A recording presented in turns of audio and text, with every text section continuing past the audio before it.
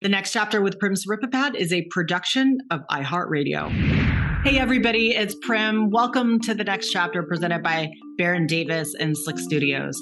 This week, I sit down with someone who is a trailblazer within the field of psychology and also athlete mental health and wellness, and that is Dr. William Parham.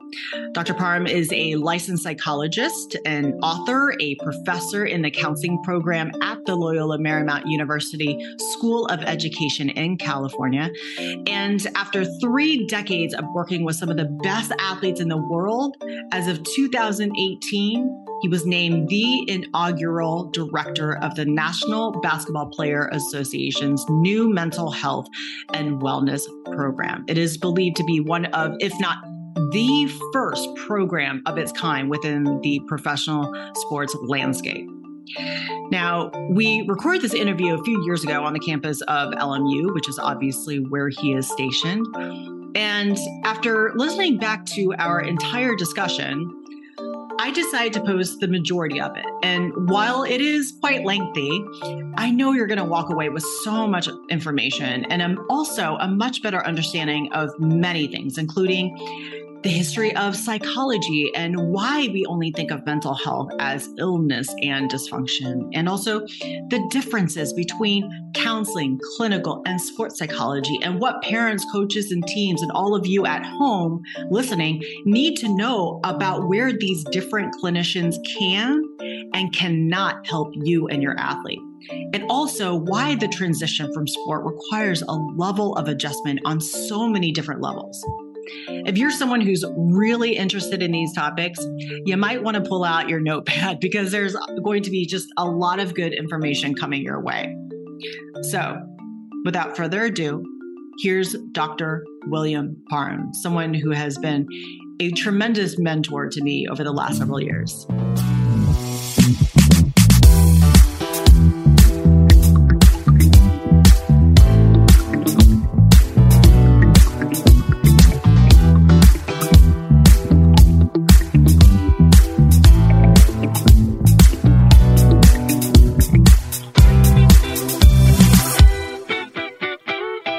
But my passion happens to be in the area of sports psychology, and now specifically more deliberately and intentionally in the mental health and wellness of athletes across levels and across sports.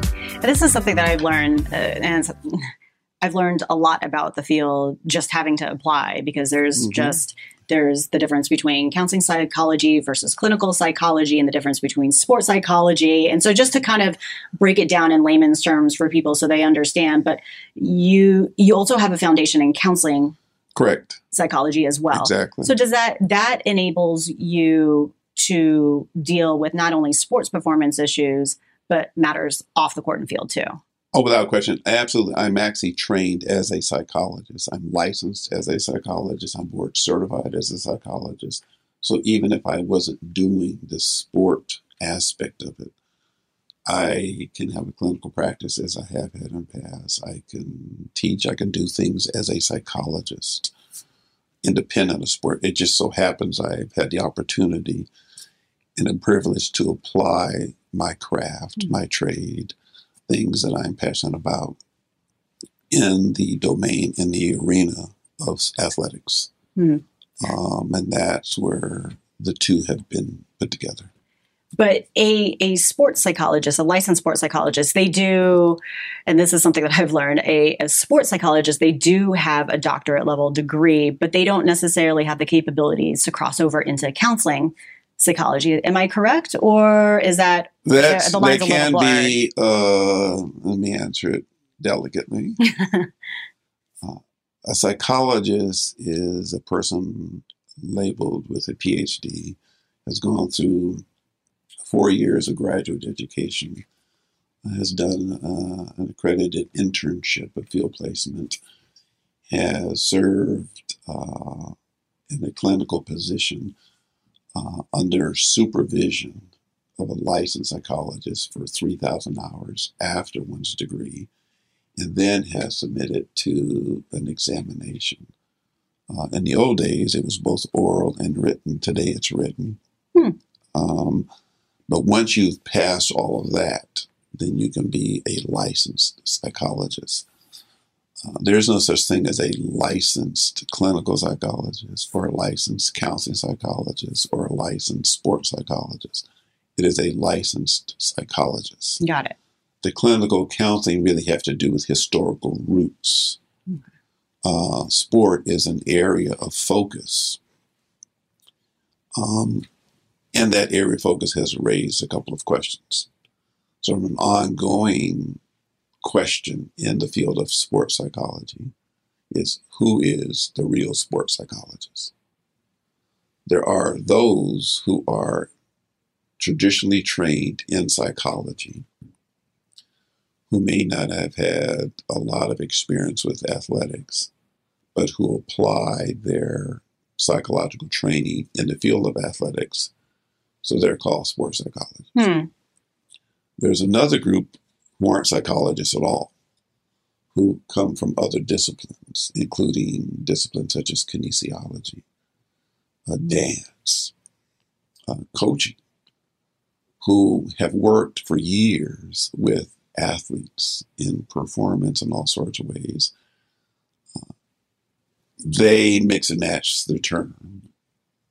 And people and the consuming public believes them to be sports psychology. There's a sort of a third group, which is a combination. Those who may be traditionally trained with traditional academic credentials and who have had experiences for years working with professional athletes, elite entertainers. So the combination is sort of the compromise for both. So it is important when you're talking about the sports psychologist that's working with A, B, and C. What does their title that they are claiming to be really consist of? I think that's an important question to ask. Well, you've been working with athletes for a really long time, 30 years, 30 you said? So both collegiate, Olympic, professional, correct. And I happened to stumble upon one of your former pupils, Charles Arbuckle. Yeah. I found that out in the middle of our interview, and we're going to do a nice little surprise call with him later. Okay. But he was just going, kind of rambling through his story. He said, you know what, it all began with a psychologist I started working with when I was at the Colts. And, you know, he had me do this exercise. I think you had him print out a picture of himself or a picture of somebody else, another tight end. I can't remember, but we'll find out a little bit more. But he's like, Dr. Parham. I was like, whoa, wait. Yeah. The William Dr. Parham. And I've had a lot of fond memories of my time at UCLA. I was there for 26 years and had a great relationship with the athletic department. Still do actually consult with the national champion softball teams and the national champion gymnastics teams, women's gymnastics. Their gymnastics program is amazing. It's tremendous. It's the best ever. Yeah. So how did you get into the field of sports? Have you always been a sports? Well, I've never played professional sports myself or collegiate, but I've always been doing sport at some level, probably since I can remember. Even now, I play basketball once or twice a week. Do you? Yeah, and Tai Chi, practice martial arts. So I've been active in sport forever. But also when I went to UCLA, and at the time I was working in psych services there, I was the only African-American on campus delivering clinical services. Wow. Which, when I look back, is just sort of odd to think about it in that way, but that's a fact. And I began receiving a number of referrals from the athletic department for players who were struggling. And it just so happened to be many African-American players. I think it was in 1983, 84, I'm not remembering exactly when, but the NCAA initiated drug testing officially as a practice. And it was at that introduction requirement that I and a colleague put together the first alcohol and substance use education program for the athletic department at UCLA. Wow. So we began doing it with all the teams. So building relationships with all of the coaches, the players. That led to developing a peer group that led to, essentially by the time I left, we had 7 programs addressing athlete wellness. Many of the programs are still existing today. So I was always enamored with helping athletes really discover who they are. My mantra has always been, it's important to understand the person before the performer. The performance is just what they do, it's not who they are. So as it turned out, at the time UCLA was one of the leading universities advancing their athletes to the professional ranks. So I got a call from somebody who was a former athlete. Why don't you come do a program in the NFL? So that's how I started there. And was working at some point with their rookie transition program and putting out presentations.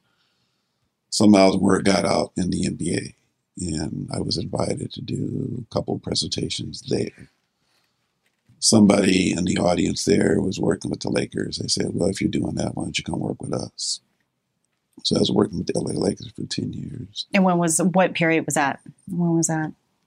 Right on the tail end of Rudy Tomjanovich through all the coaches ever since and up to just before Luke. So it's Phil Jackson, Mike Brown, Mike D'Antoni, Gotcha. Byron Scott. So I was doing that for a while. But prior to that, I was also a psychologist for the U.S. Olympic women's volleyball team in 96 in Atlanta. But also had a short stints consulting with the USA tennis, soccer, but also the collegiate sports, all at UCLA and a couple of years here.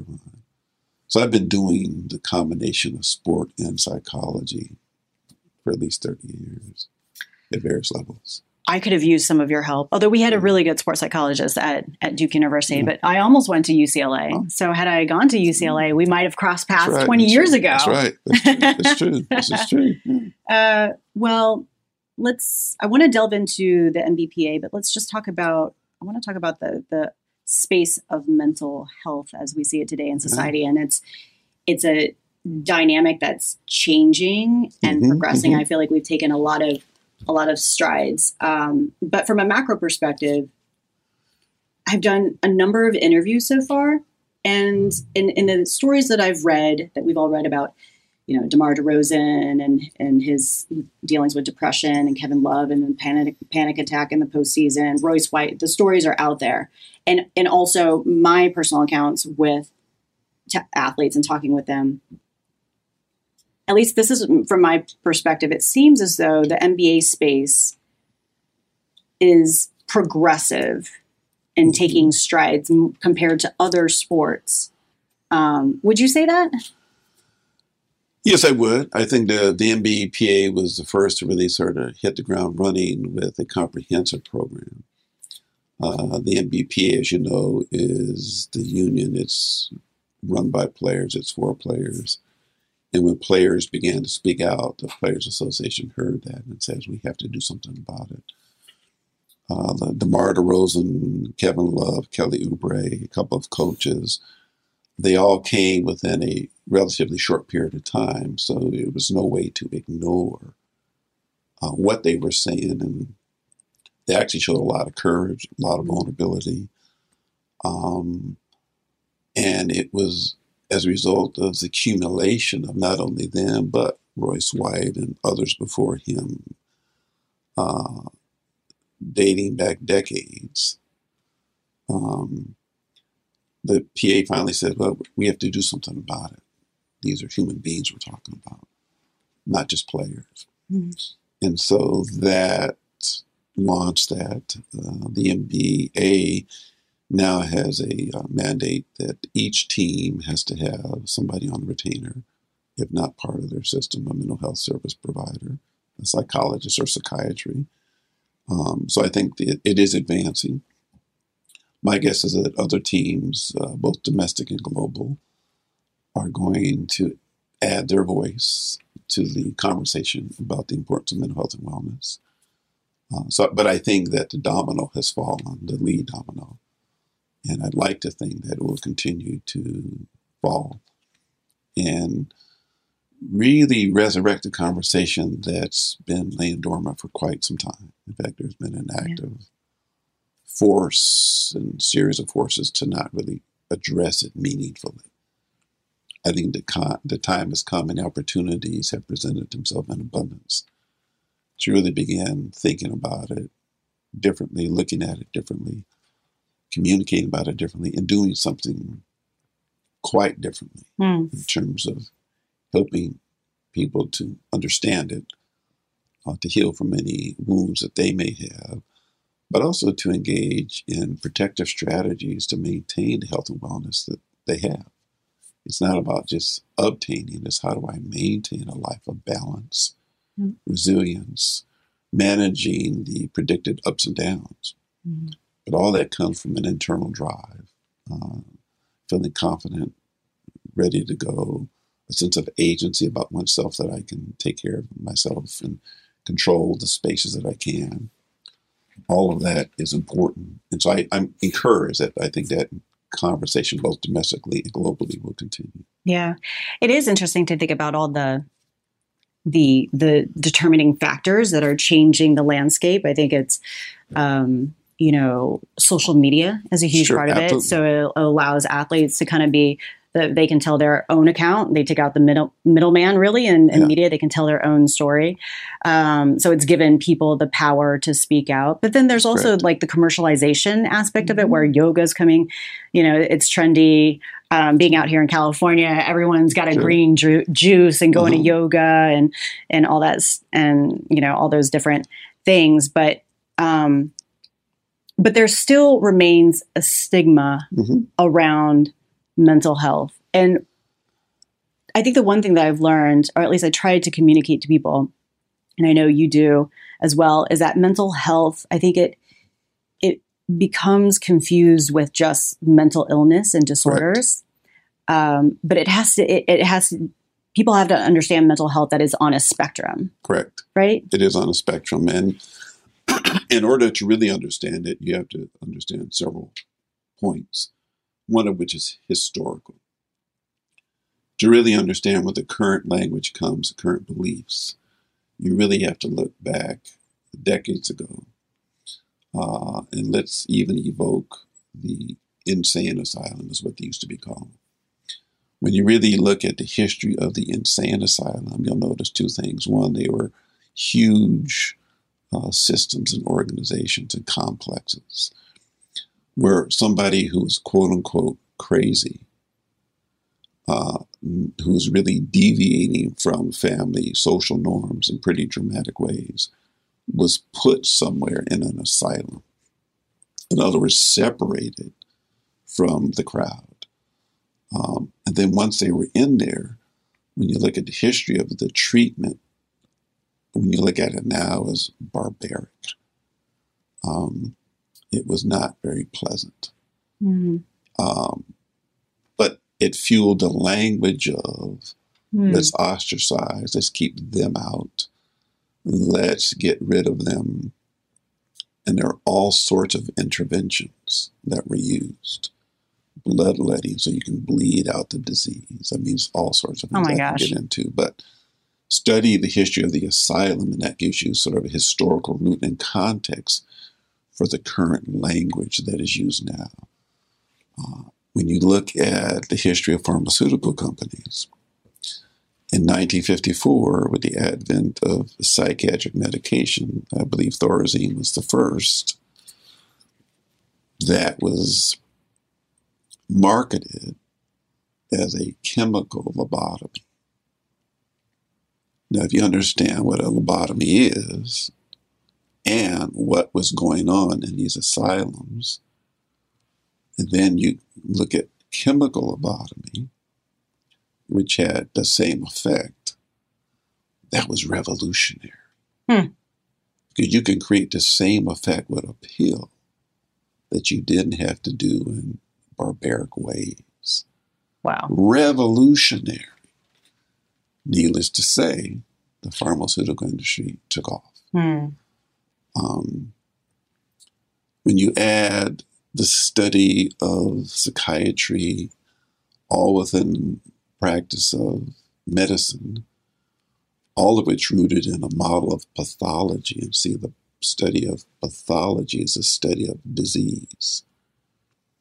So everything had a disease focus, a what's wrong with you focus, a pathology focus. All of that early rooting contributed to the current language now. So that's part of the stigma. Stigma, if you really look back in American literature, Hester Prynne in The Scarlet Letter, she committed a social offense.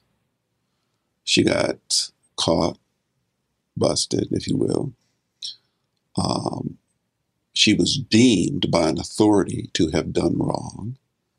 She was given a letter to wear over her jacket, publicly outing her as having deviated from a social norm, having everybody in the community treat her accordingly.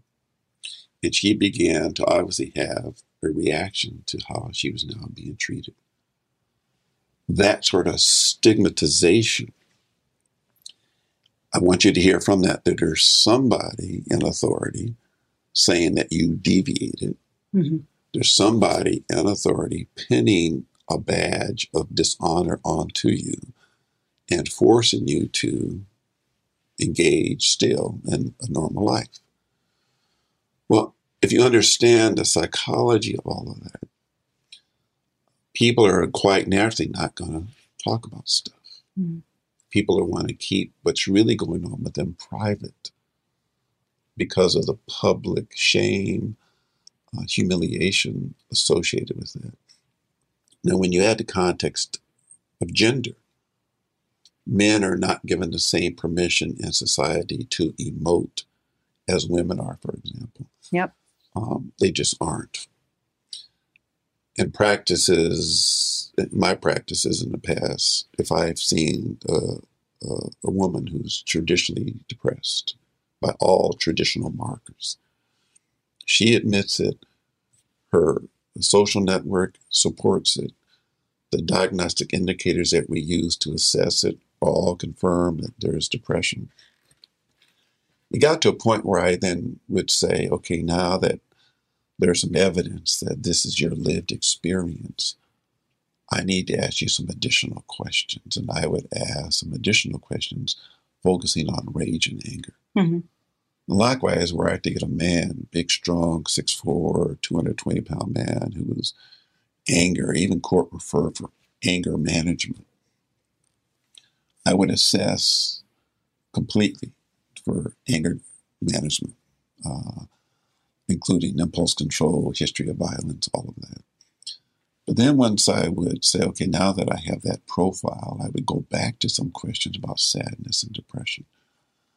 I found out in my experience when I put the lens of gender on the expression of one's mental distress, for a woman to be legitimately angry for whatever constellation of reasons, and going around calling you all sorts of MFs, putting her fists through walls, the first thing out of everybody's mouth, including women, is that bee's crazy. Totally discounting what she really legitimately, authentically might be experiencing. And so knowing that, she behaves in ways that are socially acceptable. And I'm not saying that they're being dishonest and feeling depressed and down and sometimes hopeless and helpless. I think that's part of the experience. I'm convinced it's not the entire part of it. Like with a guy who's ragefully angry and history of violence, maybe even a criminal record. That's not the whole story. There's some other sadness and grief, loss, perhaps even trauma that he has not been given permission to express in legitimate ways. And so we all carry around, and there's a lot of data support that a lot of people carry around what I've termed invisible tattoos, markers of their life in ways that are not so pleasant, but are incentivized to sort of keep it wrapped up. And so again, when you add gender, now when you add celebrity as another context, well, elite athletes, entertainers are not wanting to disappoint their fans, are not wanting to publicly put themselves out in a vulnerable place. So they're also incentivized to sort of keep things tight, play the game, put on the image. I can go on and on with layers, but when you add the contextual layers to understanding having a mental health struggle and expressing it can be totally two different things. And so it's important to really get a sense of who the whole person is, asking him or her what forces in your life have contributed, have influenced the person that you are today. The person in terms of how you think, how you feel, how you behave, the decisions you make, the way you self-protect and go through your life, navigating careers, family, other relationships that you have. All of that is important. Yeah, I think that's, that's why I created this show, because I think it's really important to, through my own experience, I realized that my performance and my role, my identity as an athlete was very much intertwined with who I was. Absolutely. And I think it's important to have these conversations and educate people really about it, because I think there's just this objectification of the athlete, and we see them as, we put them on a pedestal. We see them going out there strong, dominant, performing, and we forget that they are people too. But then I think with their line of work, people just assume it's like, oh, well, it's sports, it's fun, it's games, but there's a seriousness behind it today, especially, with the money, the business behind everything. But I wanted to talk to you about you mentioned the gender differences. Yes. And I've noticed that, especially with a lot of the conversations I've had, it has to do with athletes identifying with what they do, and a lot of them struggling when sports no longer a part of their life. Correct. Do you notice that male athletes would have a bigger issue once sport is no longer a part of their life? I would say yes, although I don't know that there's any real hard objective data to support that. There's plenty of data to suggest that when the fans stopped cheering and you were no longer in the limelight of sports and fans and all of the activities that are associated with that there is, in fact, a loss, verifiable, demonstrable loss of identity. And depending on how long you were in the game, how well you performed, the kind of adulation that you received, the amount of support, validation, all of that gets factored into the equation of now that you no longer have those sources of emotional nourishment, or nourishment in all sorts of ways, including financial. That's a lot to get used to, because you work hard to get your time in the pros, for example. You're very committed, you're dedicated, you actually love and have a passion for what you're doing, which makes the grit and the grind bearable. You set these North Star goals, you want to really make it, and not only make it, but contribute. And the person who wins all games is Father Time. You will never win against Father Time. Yep. So at some point, that's an open portal to a transition. And the key to that is, do I know that up front? What can I do to prepare for it? And even if you say, it'll happen, I'll do it when I get there. You can navigate post-career life and do so quite well, but there's no way to not have an adjustment in doing so. You can't escape it, because it's part of who you are, and having to redefine yourself as a professional, as a person, as a breadwinner in case of a man or a woman, it's just multifaceted confusion. We pride ourselves on knowing what we're doing, We're grounded in regularity, things that are familiar, things that are routine. And when all of a sudden, all of that is disrupted, that eruption of that with not a clear date of being resettled creates a lot of ongoing angst. And that's true for men, women. It's true for transitions from high school to college, from college to the pros, from pros to life after. You can't get out of the psychology of transition. But again, most of that is rooted in the concept of identity. We tend to take on that which we do as the mainstay of our life. I'm curious if you think there's a weight or a heaviness that comes with retiring from sport and how that's different from other retirements. So I was doing kind of and this is just on a superficial level, I don't have nearly the depth of knowledge that you do behind this, but some of the things that I learned, and I was looking at some of the research on this, about career transitioning among athletes. And so they start pulling different theoretical models and they start comparing it to other occupational retirements and everything.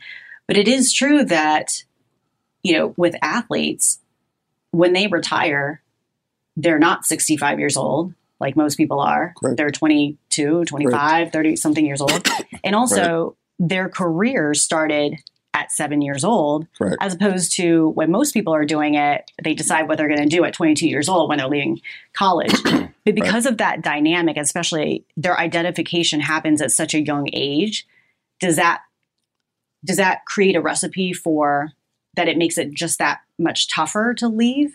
Absolutely, because the younger you are, when you start forming this identity, it sticks. You don't have the cognitive sophistication or emotional intelligence to really sort of understand what's really going on. You're just into the flow of the adulation, the success, the navigating the ups and downs, of the support from family, friends, the media, your coaching staff. It's just everything's good. And so you really bring in all of that in. You're honoring the contract by doing your part to prepare, go through the grit and grind, and then perform. All of that is part of the identity that you grow into, are surrounded by. It really is, in many respects, the oxygen of life for many athletes. Depending on one's involvement, depending on the amount of adulation and awareness of this particular person, depending on their success, that fundamentally shifts when the very next part of their life after transition, they haven't planned for it, and so all of a sudden it's quite different, like night and day. Those are the athletes who have the biggest adjustments. When they haven't planned for it. When they haven't planned for it. That includes those who haven't planned but have been healthy, but also those who have to exit sport prematurely due to injury, that they have to get out and are sort of forced out. They didn't plan. They still can lead a successful life after that, but it takes a little bit more time. There are those athletes who, in fact, do plan meticulously, financially, in terms of their family, in terms of what are they going to do with their own health, with their own fitness regimen. Even the best prepared for a transition, there's still going to be an element of, now that it's here, this is real different. One of the things I often hear with athletes is that they're willing to put up with the grit and the grind and the travel and the circadian clock disruptions and all that comes with it. But the camaraderie of the brotherhood or the sisterhood, going through battle with these guys, that's priceless. That's something you can't capture all the time. That's not something the average person working in any job or career has with their fellow peers. That's a huge part of the loss. And so that has to be recaptured somehow. They has to be reconciled in some way. And absent a team of supports around you to help you negotiate that post-career transition, it can be difficult. Now, in fairness, there's another group of athletes for whom the transition is quite a relief. Yeah, there's a smaller percentage of athletes who are athletes who have done well in athletics, who never really wanted to be there. but they were performing for parents or because generationally that's what our family does. But they feel that when it's over, it's relief. That's a good point.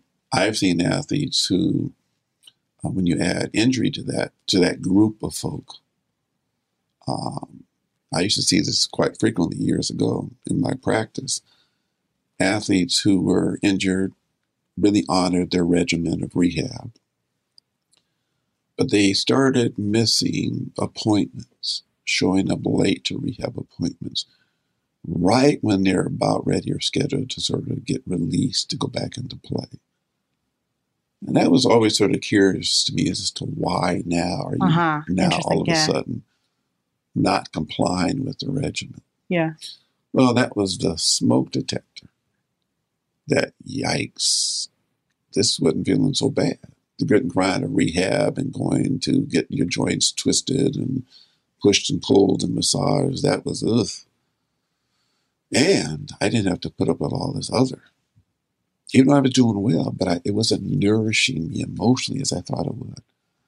And now that I'm getting better as a result of successful rehab and compliance, I got to go back into that stuff.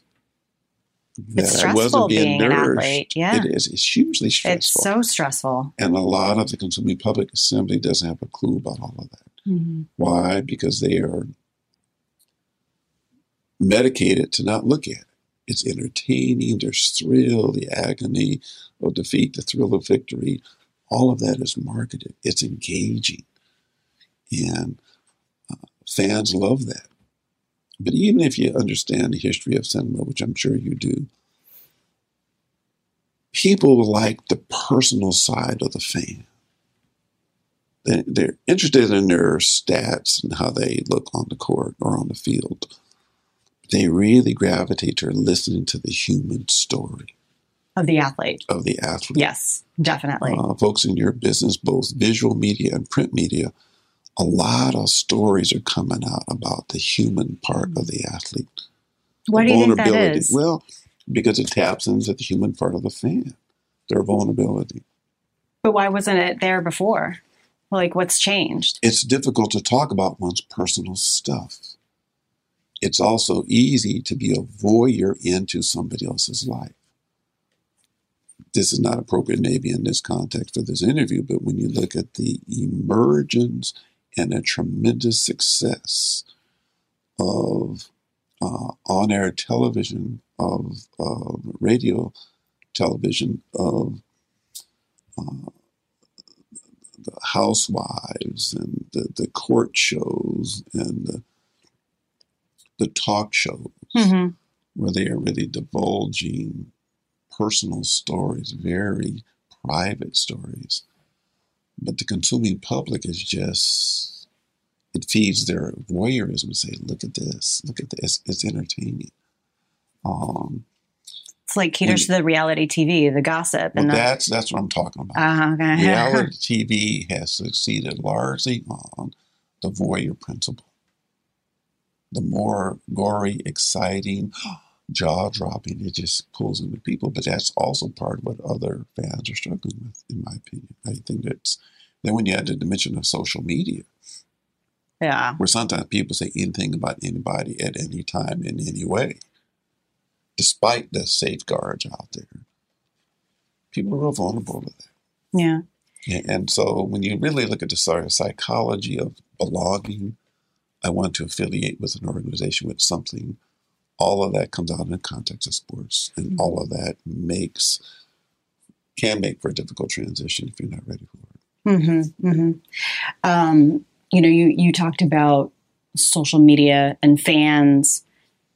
Social media has given fans and players like a direct connection between the two parties. And the fans, you talked about them really seeking the humanistic side of athletes. But then there's also the play of sports media, and I'm a part of that, but also fans objectifying players. Absolutely. And saying, and people, I talk to a lot of my NFL colleagues and friends, and the amount of hate tweets and mail that they get from fantasy players. It's like unbelievable. So in your experience in working with athletes, what are some, you don't have to share any personal accounts. Obviously that's private information, but what kinds of things could you share to everyone that's listening out there to peel back the layer on why it's important to understand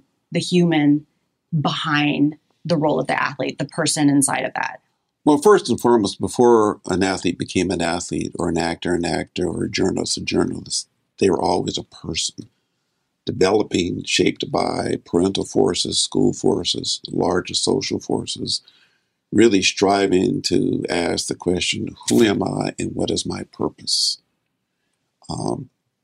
That sort of self-examination, the ability to reflect, the drive to want to be visible, to be very intentional with one's work and one's purpose in life, that's a universal human experience. Mm-hmm. It just so happens that we fall into areas such as athletics where we say, maybe this is what I can do. And I commit to it. I give into the grind. I appreciate the hidden challenges therein. I embrace the challenges that I know are going to exist, because at the end of all of this, I know where I want to go. I have a North Star vision, if you will. Mm-hmm. But again, even after you finish with that, you're still that human side. You cannot divorce yourself from being human. You can attempt to, you can drug out, you can do all sorts of things to try to not deal with it. But you can't divorce yourself really from being human. You cannot want to address your issues. You cannot want to think about taking responsibility for moving in direction A or direction B. It never removes you from being human. The real trick is, how do I be human and express my humanness in my career? How can I be human and express my humanness in my relationships with spouses or kids?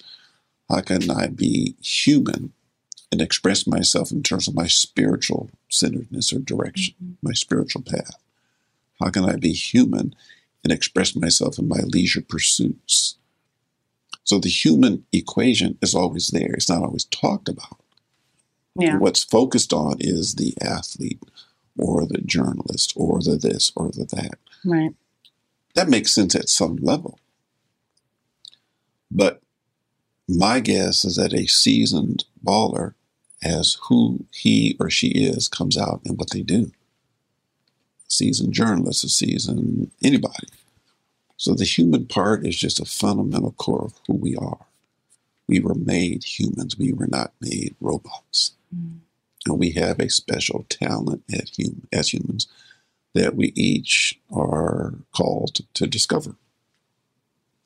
And how you go about discovering the talents and genius that you innately have, the people you surround yourself with, the environment you put yourself in, the opportunities that you succumb to, the way you, in fact, negotiate challenges that are, most of which are off the radar. All of those are collectively opportunities to discover who you really are, what is your real purpose and intent. And so, getting back to your question, being human is just who we all are. Being a journalist or a baller is just what we do. It is not who we are. Right. You are never not who you are. You can behave differently, but who you are is always going to be who you are. There's some athletes that I speak to, and also just non-athletes in general, and I feel like the next generation, they're understanding the concept of the things that are in my life. They are just what I do. They're not who I am.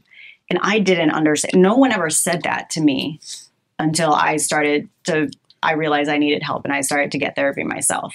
And that's when the conversation started. My therapist was like, that's not who Prim is. Right. That's what you do. And who is Prim beyond the accomplishments and everything else? And I was like, I never had that conversation before. And I was like, well, what do you mean? And also growing up in an Asian household where there's high expectations and and identity is often tied to Sure. your accomplishments. I was Absolutely. like, I don't understand this conversation, Right. But it's interesting how it's all very intertwined. It's all intertwined, and part of what you're sharing, and I appreciate your disclosures, we want to feel a part of something. Yeah. We want to feel connected. We don't like feeling separated, disengaged. And we are willing to do all that we can and must, sometimes some things we don't want to do, to hold on to that connection, that sense of emotional and actual intimacy, the sense of people valuing who you are, the feeling that you have that you are helping others negotiate their space. All of that is life energy. And we're willing to address our affiliative needs in all sorts of ways, some of which aren't always healthy. But nonetheless, it's there. So you can't separate out, I can't separate out who you are as a person, as a human, from anything you do. It's integrated. Right. You just are. You're sort of stuck with being wonderful. And as you be a journalist or a parent or a spouse or whatever else you do, you're always going to be Prim. Mm-hmm. And whatever you are here to do, your life's purpose, you may or may not know that yet. But all along that journey, you are still Prim, whether you discover it or not. Good news is my life purpose is doing exactly what I'm doing right now. Well, you're doing a good job, and that's good. Thanks. Well, it's taken me several years to kind of figure it out. A former NFL player that I spoke to, Walter Powell Jr., he recently retired. Well, really about a year ago, a couple of years ago. And he wrote an article in the Players Tribune, and he said it so intelligently. Did you read it? Do you know? Yeah, I know what you're talking about. Yeah, it was really good. But he said, football was my passion, but it was not my life purpose. Right. And when he said that, that resonated with me. I was like, that makes sense. Yeah. I can understand that, where tennis was never my life purpose. It was something that I love. It was my first love. Right. But it wasn't my life purpose. And I'd be interested to see you 10 years from now to see if this is still your life purpose. That's true. Because I would be interested to see if it is. Yeah. Because things are always evolving, right? Always evolving. Yeah. And you have new clues as to, what else can I do? Yeah. And so I think that's, just be open to that journey. Oh, I'm definitely open to it. I've learned firsthand that you got to be willing to go with the flow a little bit, because you just don't know what's going to pop up. Yeah, exactly. So you've dealt with a number of athletes from so many different backgrounds and in different sports. I've got multiple questions. I'm not going to hit you with too many of them, but I'm curious, or maybe I will, but I'm curious about what are some of the common themes or common issues that you see across the board that all athletes deal with? And also, is there anything that's popping up with the current field of athletes that you're noticing is different from past generations? Wow, that's a multi-pronged question there. I know I threw a lot at you. I think if I had to come up with sort of a broad brushstroke similarities across the athletes, I think finding a way to be passionate, commitment, dedicated to embrace with everything that is the sport that you are pursuing, but how to maintain a balance with all your off the court activity. Mm-hmm. I think that's true of all athletes, irrespective of sport, gender, and developmental age. So for youth sports, the same balance is necessary, although parents are ostensibly adding the balance offside.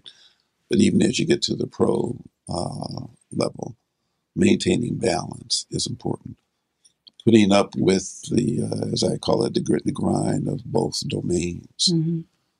There's an increase sense of responsibility of how do I do this? And how do I do it well? And as you get older, if you are married, have children, that's a whole different set of responsibilities. And so how to commit to several areas of one's life and put it all, but how to balance it.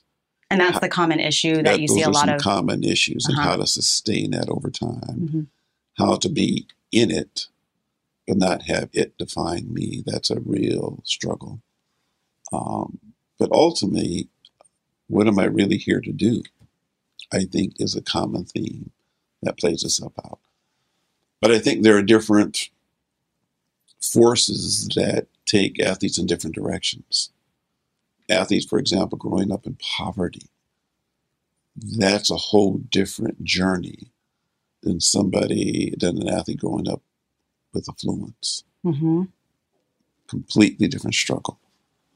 Athletes who are quite gifted, exceptional, Olympic caliber even, but who go into coaching and other related systems where they are targets of abuse. That's a whole different journey than athletes who aren't in those systems and aren't survivors of abuse. Race, social class, one's sexual identity, one's disability challenge. There are a number of athletes who are quite gifted who are physically challenged in all sorts of ways. There's the Special Olympics, for example. Those are different dynamics, and each one of those contextual lenses adds a different psychology, if you will, to their journey of how do they commit, how do they balance giving to the sport and being nourished by it, yet having another life that may have some dimensions to it that some of my other counterparts do not. Women, they quite frankly and honestly and factually don't have the same sport opportunities that men do. They don't have the same levels of endorsement during sport, after sport. There's just a whole different journey when you put the gender lens on it.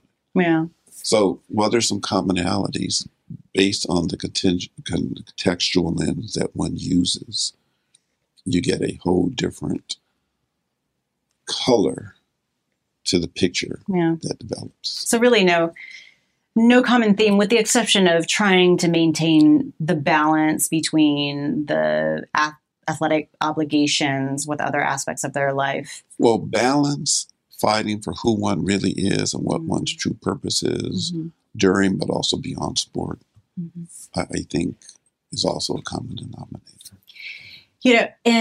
Combining some of the stories that players have shared within the mental health space, and then the interviews that I've conducted, but also just through relationships with a number of athletes, I've noticed more issues of anxiety and anxiety attacks within the NBA space. And that's not to imply that it's not happening elsewhere, or it's not happening in the NFL space, but maybe that has to do with the NFL space. There's less room for it. We're still dealing with a different climate, a different culture, very masculine culture.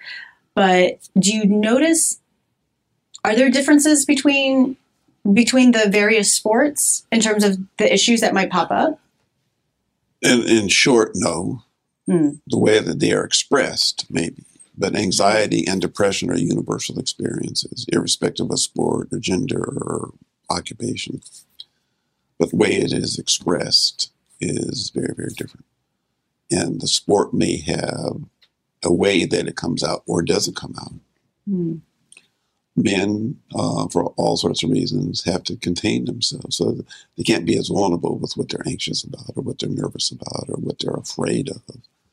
So they sort of keep it in, talk to their tight circle of partners, friends, confidants. But for the most part, they keep it wrapped up tight and keep pushing forward and drudging through it.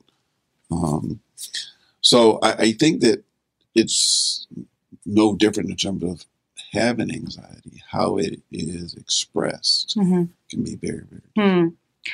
An NBA player recently shared with me, and he hadn't shared with with anybody publicly, that he had experienced an anxiety attack while he was playing. And I have had my fair share of experiences with a lot of things, but I haven't had an anxiety attack. But can you explain a little bit what happens with the dynamics of that to kind of get to that point where the attack finally comes to the surface? Well, what it feels like experientially is a huge, like a tsunami wave of panic, of dread, of feeling pushed into a corner, of having no room, no way out. And it seemingly comes out of nowhere, and you have no idea when it's going to cease. And once it does, you begin getting anxious, knowing that it may come back. It likely will, but you have not a clue as to what's going to trigger it. So there's a vulnerability of not knowing. Yet when it does, it literally is like a tsunami wave of emotion that hits. It feels overwhelming. It feels like, I don't know what the heck is going on. It feels scary. You begin to be more cautious in how you leave your home and how you conduct business and how you exert yourself. Always on guard and feeling the need to protect and guard against yet another one coming. Panic attacks, though, are something that can be managed. Panic attacks feel bad.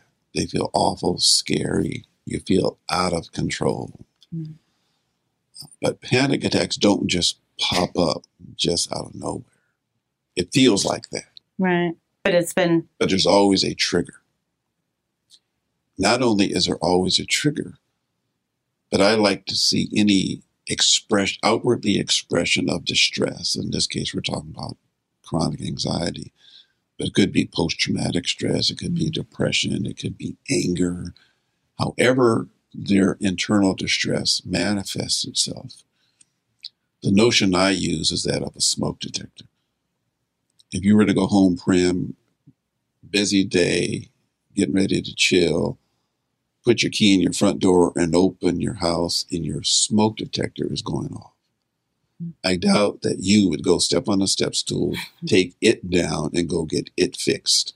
Right. See, the fact that it went off suggests that it's working. Right. It is calling you to come pay attention. And you may discover, well, it's no big deal. On the flip side, it's a big deal, and you have to do something more aggressive. Well, the outward expression of panic, of depression, of anger, of some behavior that deviates from the norm, those are athlete smoke detectors, indicating that they got triggered, indicating that something else is going on that has nothing to do with the sport. It's played out in the context of sport, but it has nothing to do with the sport. I've seen many athletes over the years who've had what we now know as the slump. Yeah. All of a sudden you're doing well, and all of a sudden you get into this lull where you just don't seem to be producing as you expect yourself and everybody else expects yourself to be. Well, the intervention there isn't to teach you now how to swing a tennis racket or teach somebody how to relax and shoot a free throw.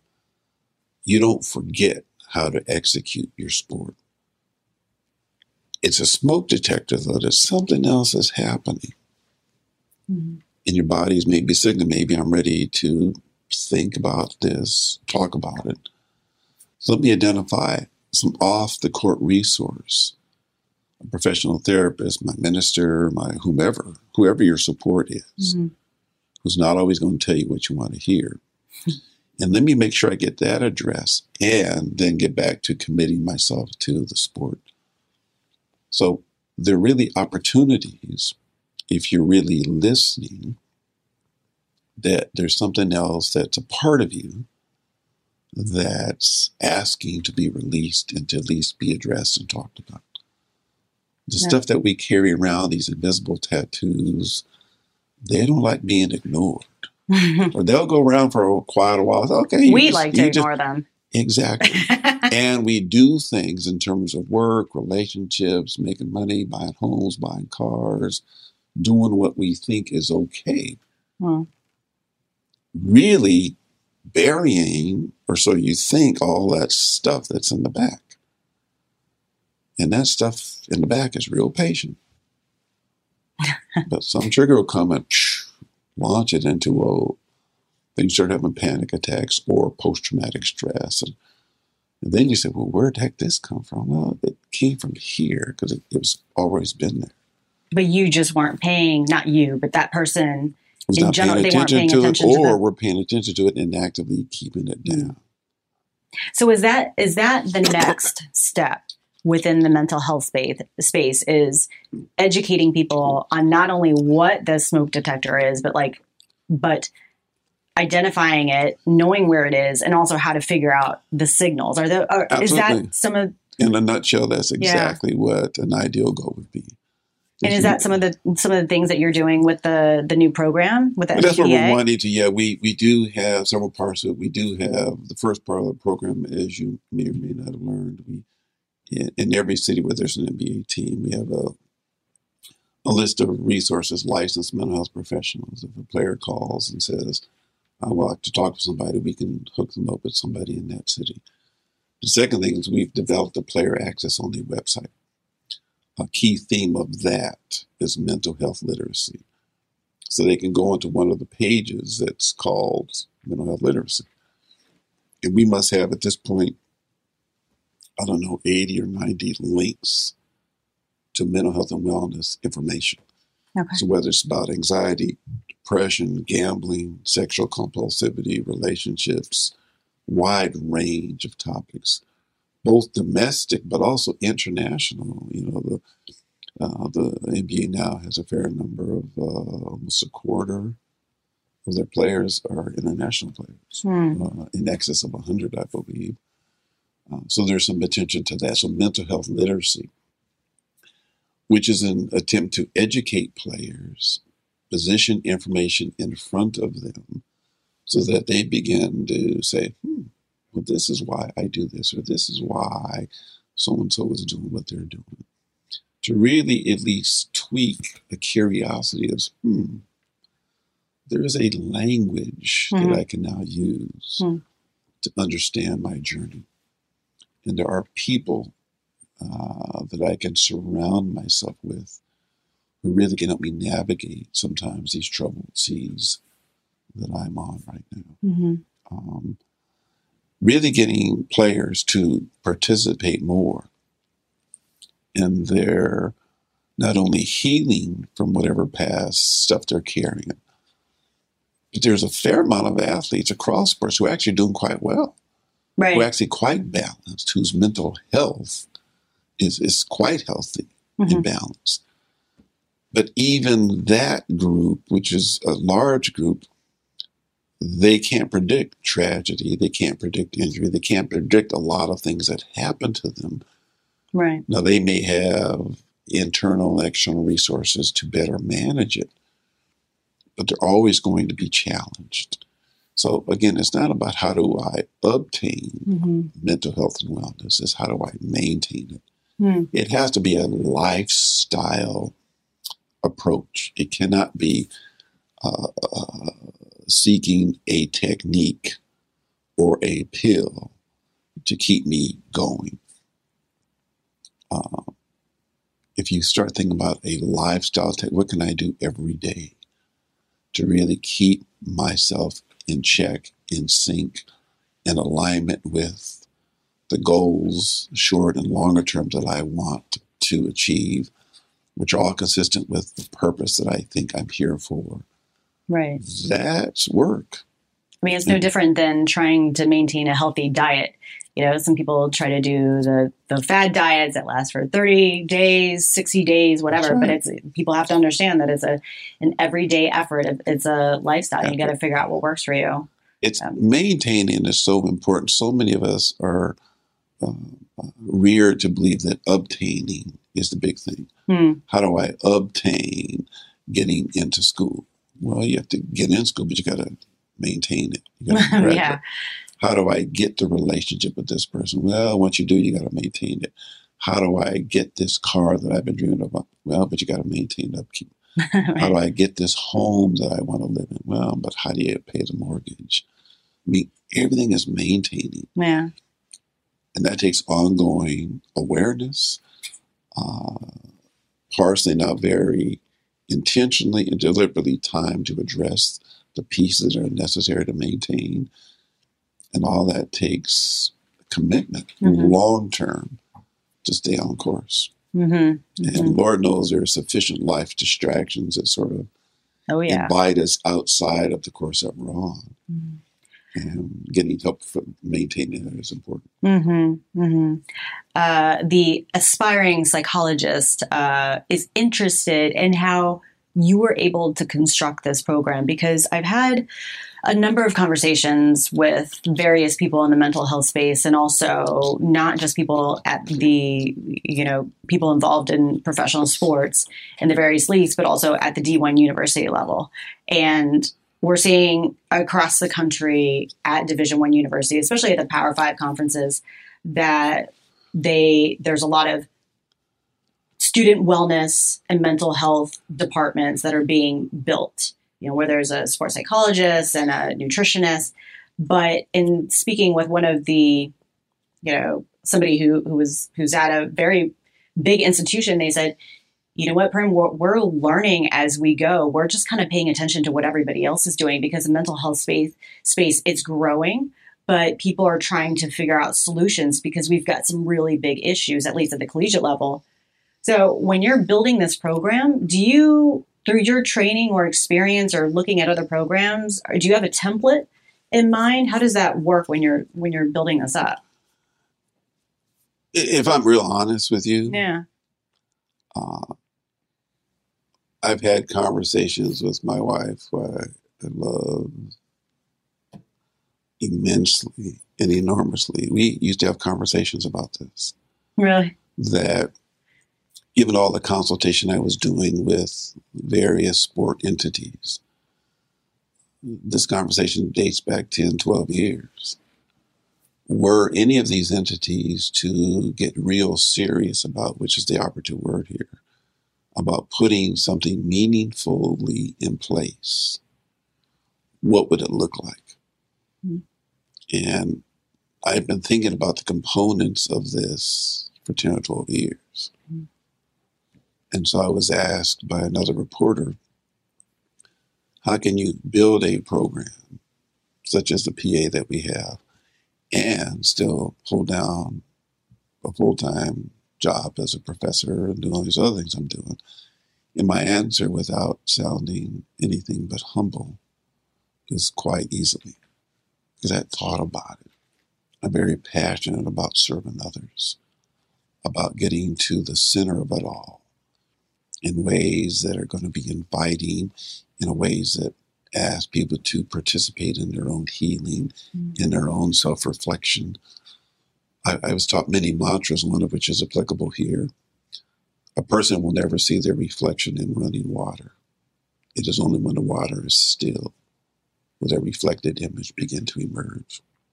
So I learned that and many other things in designing in my own head a program of support, a program that illuminates the individual, the human, a program that makes people feel visible and not ashamed, a program that helps them to project the full marker, all the markers of their identity, the pain and the pleasure, the triumphs and the tears, as part of who they are. It's not a good or bad thing, it's just part of who you are. The more important is, what are you doing with it? So I've sort of thought about that, have been probably, I don't know if over-passionate is a word, but over-passionate about that. And so it was actually being quite easy to put all this together. Because you had already thought about it after all those years. And I think I've been in this space for a while, but I've also, though I've been trained as a traditional psychologist with all of the credentials and the academic, all this books, learning and all that stuff, I also studied a lot of Eastern philosophy and other philosophies that I really have taken to. As I mentioned, I still do martial arts now in the form of Tai Chi, was doing Kung Fu, have always enjoyed again, the Asian philosophy, and a lot of what I learned in those philosophical systems sometimes are quite contrary to what we learned here in American psychology. So when I blend the two, that gives me something different to look at. But the other thing I want to segue into this real quickly, some systems that I'm aware of, including some collegiate, but also pros, who are quote unquote just now getting around to it, who are figuring it out. Mm-hmm. I never say this publicly, but I always ask myself, are you really wanting to figure it out? Really? Because I'm not convinced that they all are. I'm convinced that a lot of people want to do something now because everybody else is doing something about it. That there is now some liability associated with it. Because when I look at the history of why programs started, which has been interesting to me, it's not uncommon for professional sport organizations to have a program that was in response to a very public, visible stain on their image, such as alcohol and substance abuse, such as domestic violence. Then all of a sudden, well, we have to have a substance use program. We have to have domestic violence program. Yep. So it's in response to a social exposure. Yeah, it's a PR move. To use your words. And I'm not saying that that's good or bad. Yeah. But the issue of substance use, the issue of domestic violence, the issue of whatever you now have a program for, those issues were always there. But you had incentive to not need or want to address them. And so you didn't fail at putting a program in place. You succeeded at not putting a program in place. See, I personally, Prim, don't endorse the notion of failure. When I taken it out of the sport context, when I look at, in fact, one of the classes I teach is in trauma psychology. And I said, when you look at homelessness, when you look at human trafficking, when you look at abuses of all kinds, if you can record that they've been going on for years, you have to ask a couple of questions. Has America really failed at ending poverty? Has they really failed at ending homelessness? Do they really want to end human trafficking? Or are there systems and structures in place to maintain and to succeed at not eradicating homelessness, not eradicating poverty? Why is it that women are economically always paid less, viewed as less than their male counterparts? Well, has the system failed at elevating equity? Or have they succeeded in maintaining the imbalance that exists? So I started asking some different questions.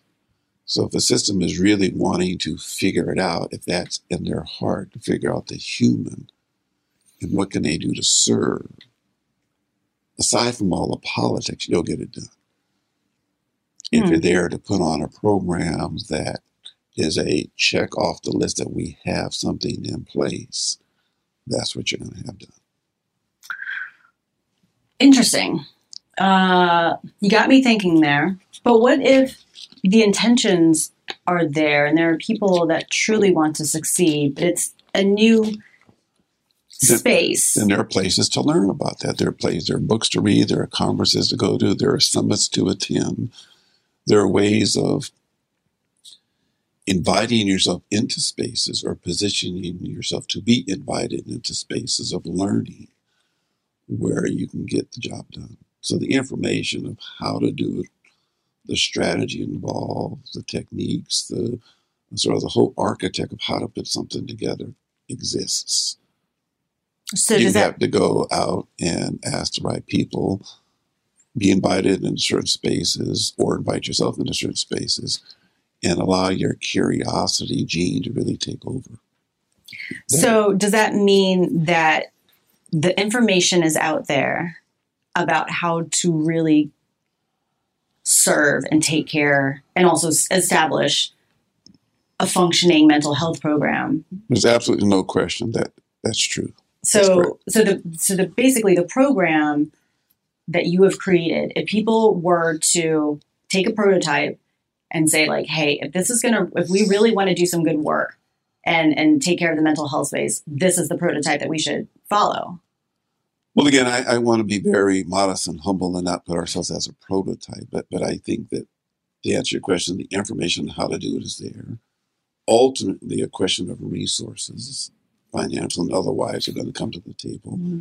And yes, in this case, the Players Association has committed resources and time and energy and the freedom to really put together something that's going to be quite responsive. And so with those factors, anything is possible. So I know there's 4 phases and you've identified psychologists and clinicians in each of the MBA cities, but what are the pillars of this mental health program that you think are absolutely necessary for not just this program, but every other mental health program to succeed? Well, we put together, as I mentioned, a list of resources in every city. So we have something for players to go to. We have built the mental health literacy program, and we're continuing to build that in an attempt to educate players, to get them to really participate again in their own healing, their own journey.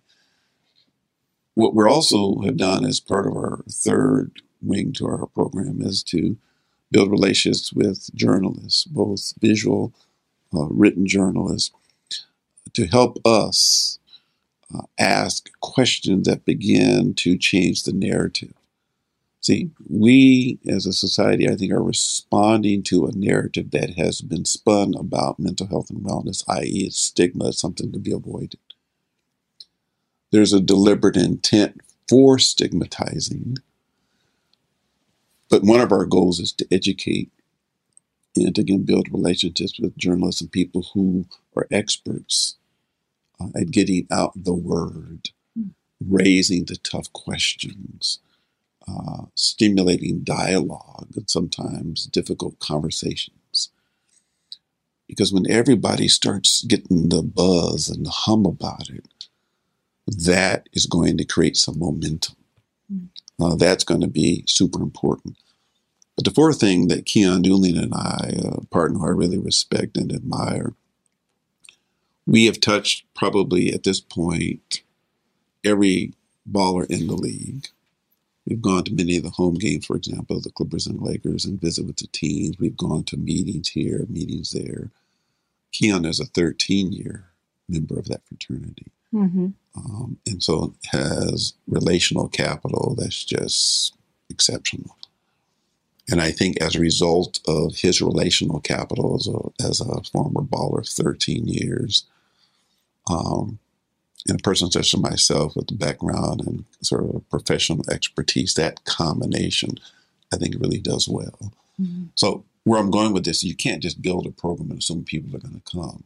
Right. You have to create a space and opportunity for them to at least scratch their head and say, what's this all about?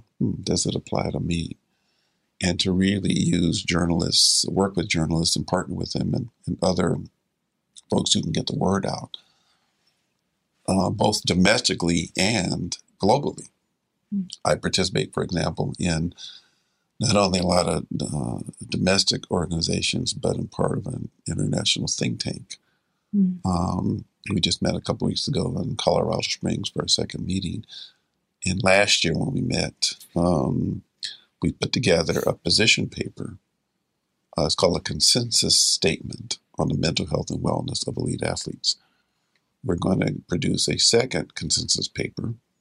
We have plans next year to be at another global location to talk about the mental health and wellness of coaches, for example.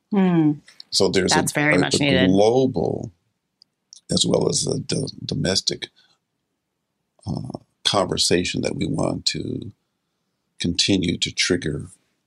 Because once you get that vibe and you begin to see how important this is, ultimately we want the person to really live out his or her true purpose and true calling.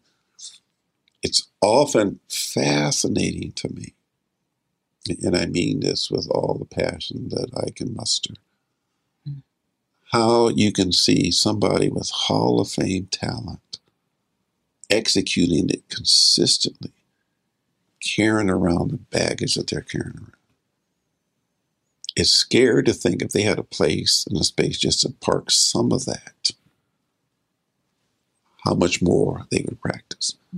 Now, in fairness to them, because of some early trauma, there are a lot of athletes who turn that unfortunate circumstance around, commit to it in a childhood pact to themselves that I'll never be in this vulnerable position, nor anybody who enters my circle of influence will they be vulnerable in that way.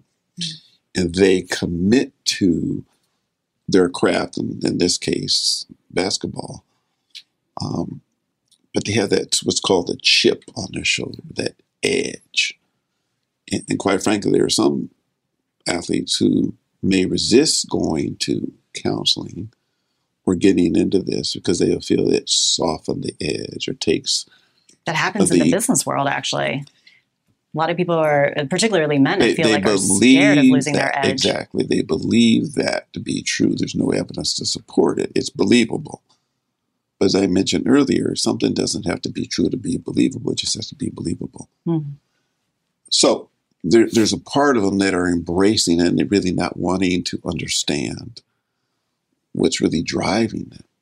And in part because the reality of any professional athlete is that their careers short-lived. And so why would I want to uncover all of this stuff to maybe discover more talent than I have if at the end of the day, in several years down the road, it's going to be all finished anyway. So there's more incentive to sort of keep everything packed. What worked to get me here is going to work to sort of get me through. And I'm willing to sort of the price of the ticket is to keep all this contained, ball out, as they say, really commit to the grit and grind and see what happens. And so there are a lot of those forces that need to happen. But I think it's a conversation that has been started. It needs to go on. It's been going on for a long time. But it's been hiding in plain sight. And I think there are a lot of reasons to suspect that it's going to see the light of day and is seeing the light of day, the mental health and wellness conversation. And I'm honored to be part of that conversation. Oh, you're right in the thick of it. And so I think that your structure for the program is really interesting because it sounds like you're hitting it from multiple sides and areas. So you've got the structure in place to provide the resources. You have the clinicians and psychologists in all the cities. You have the website, the information out there. But then there's also the working with the messengers and changing the conversation of the mental health space. And then in addition to that, then you've got the personal interaction. With Keon. And so you guys are talking with the players. I guess I'm curious about so that's kind of like the macro perspective. So what does the day-to-day stuff look like? How do you, because it's impossible to travel to every single city and game and talk to all of these players. How are you educating them about that smoke detector and that, whether it's weekly or monthly or daily, what are some of the things that you're doing to tackle that? One of the things we've been doing the last couple of years, Keon and I specifically, one of the activities that happens in the professional basketball is that there's a rookie transition program, essentially, where they bring the rookies together for 4 days of essentially orientation to the league. And both Keon, Doolin, and I have presented a mental health and wellness component to every single rookie who's come through the last couple of years. And therein, we talk about a little bit about his journey, about the resources of the program, about smoke detector behavior. And so we've planted seeds in those ways. We've talked with my colleagues at the headquarters. And for example, for Mental Health Awareness Month, which is in May, we put together something to put it on their website. We're going to have, whether it's a newsletter or some other social media that drives directly to the players, all of that is in the process of being developed now. So we're going to have, ideally, a minimum of monthly contact, if not weekly contact, via social media, via some other form where they can get a message, a tip, nothing long-winded where it takes all day to read, but little reminders, triggers, moments of self-reflection, where they can cumulatively begin to go, this is what we're doing. And so we're going to continue to do those things. We're developing, we will be developing a podcast series where we have players actually listen to the journey of their fellow fraternity brothers, on the successes they've had, but also content experts on various components of mental health and wellness. So it's in a year and 3 or 4 months that we've been in operation, I think we've gotten the structure together, the base. At this point, it's about continuing to grow and expand. And really also, very importantly, receiving ongoing feedback from players about what they would like to see, what would be helpful for them. I like that. That's important. So it's not only important, it's critical. We have some expertise as professionals. Kian has expertise both as a professional but also as a baller.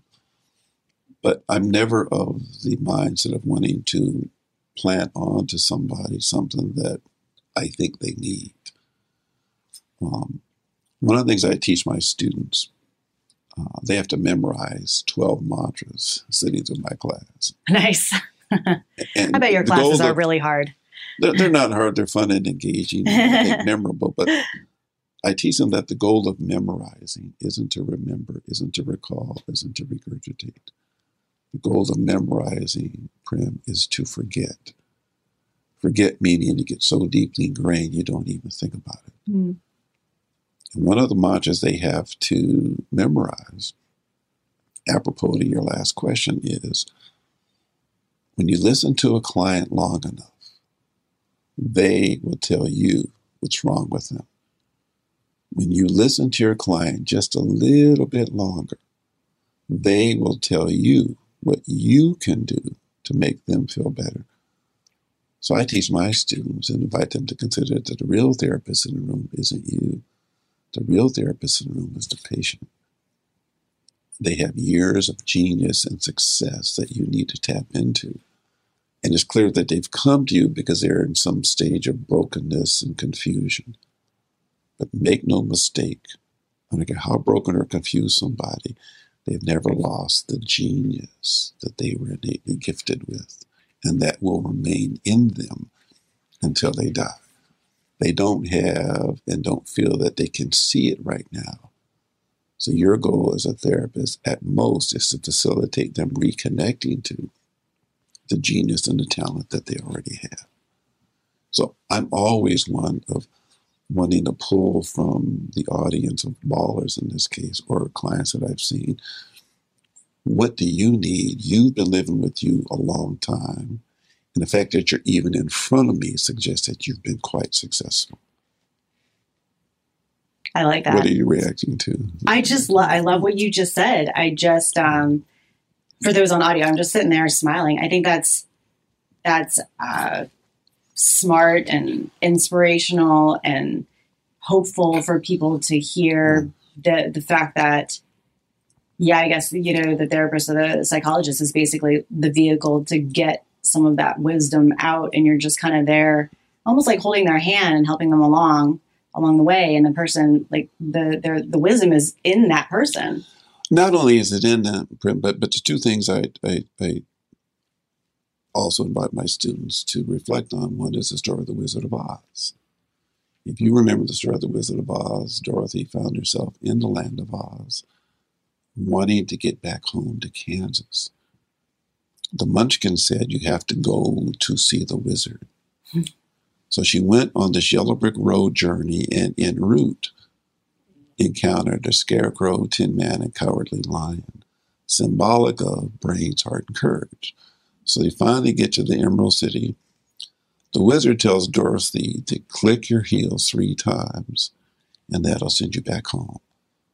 So she wakes up in Kansas in her bed and realizes she was dreaming. But what the true moral of that story is, Prim, is you don't have to go outside of yourself down some yellow brick road journey to have somebody tell you about the brains, courage, and heart that you already have inside of you.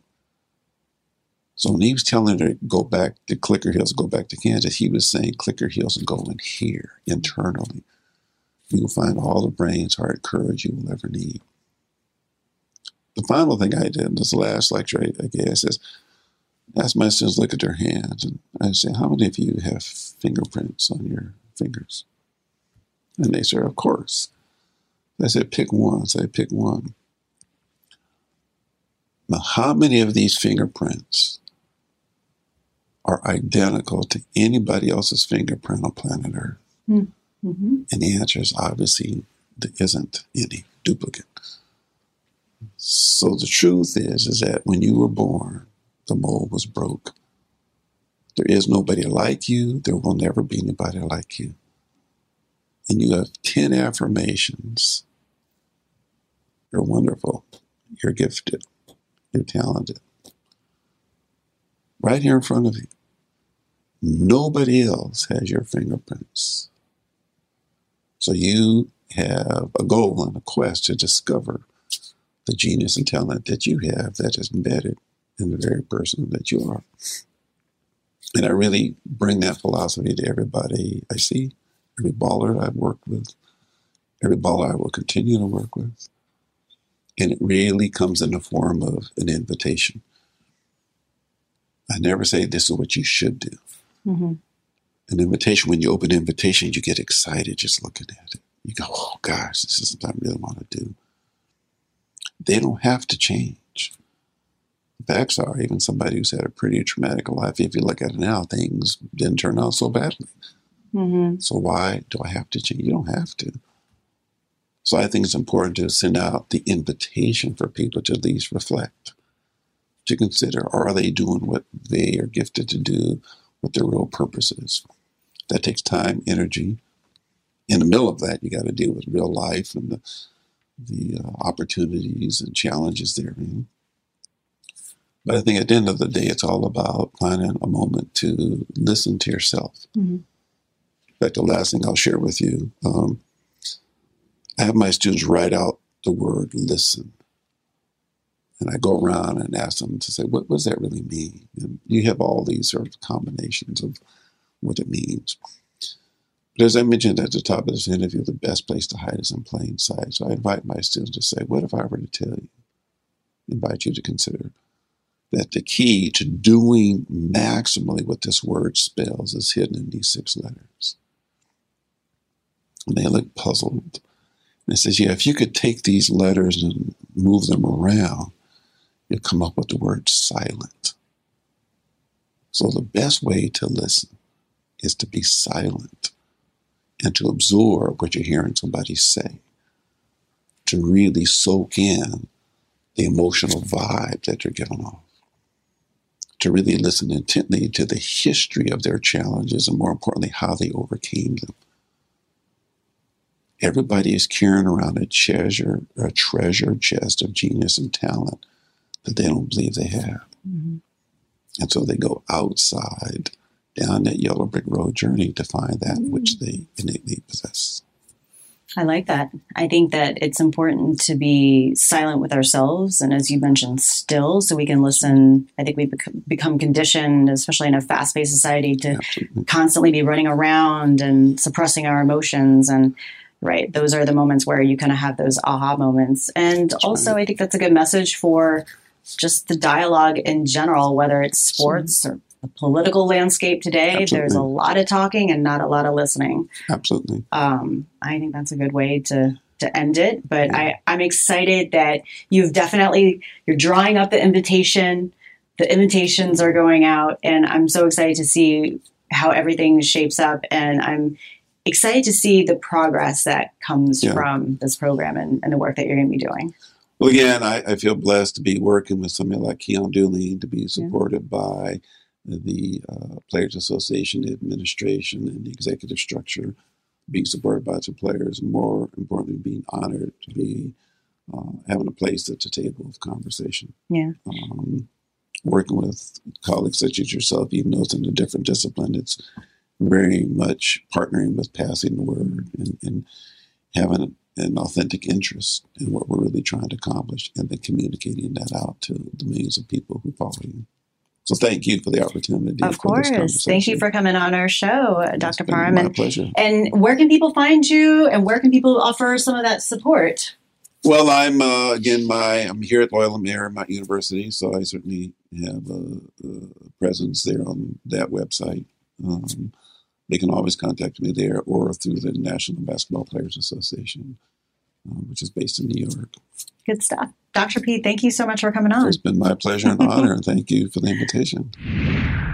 The thing that stood out to me was when Dr. Parham said, I'll be interested to see where you are 10 years from now and to see if this is still your life purpose, and to be open to the possibility of change and to one's evolution across their lifetime.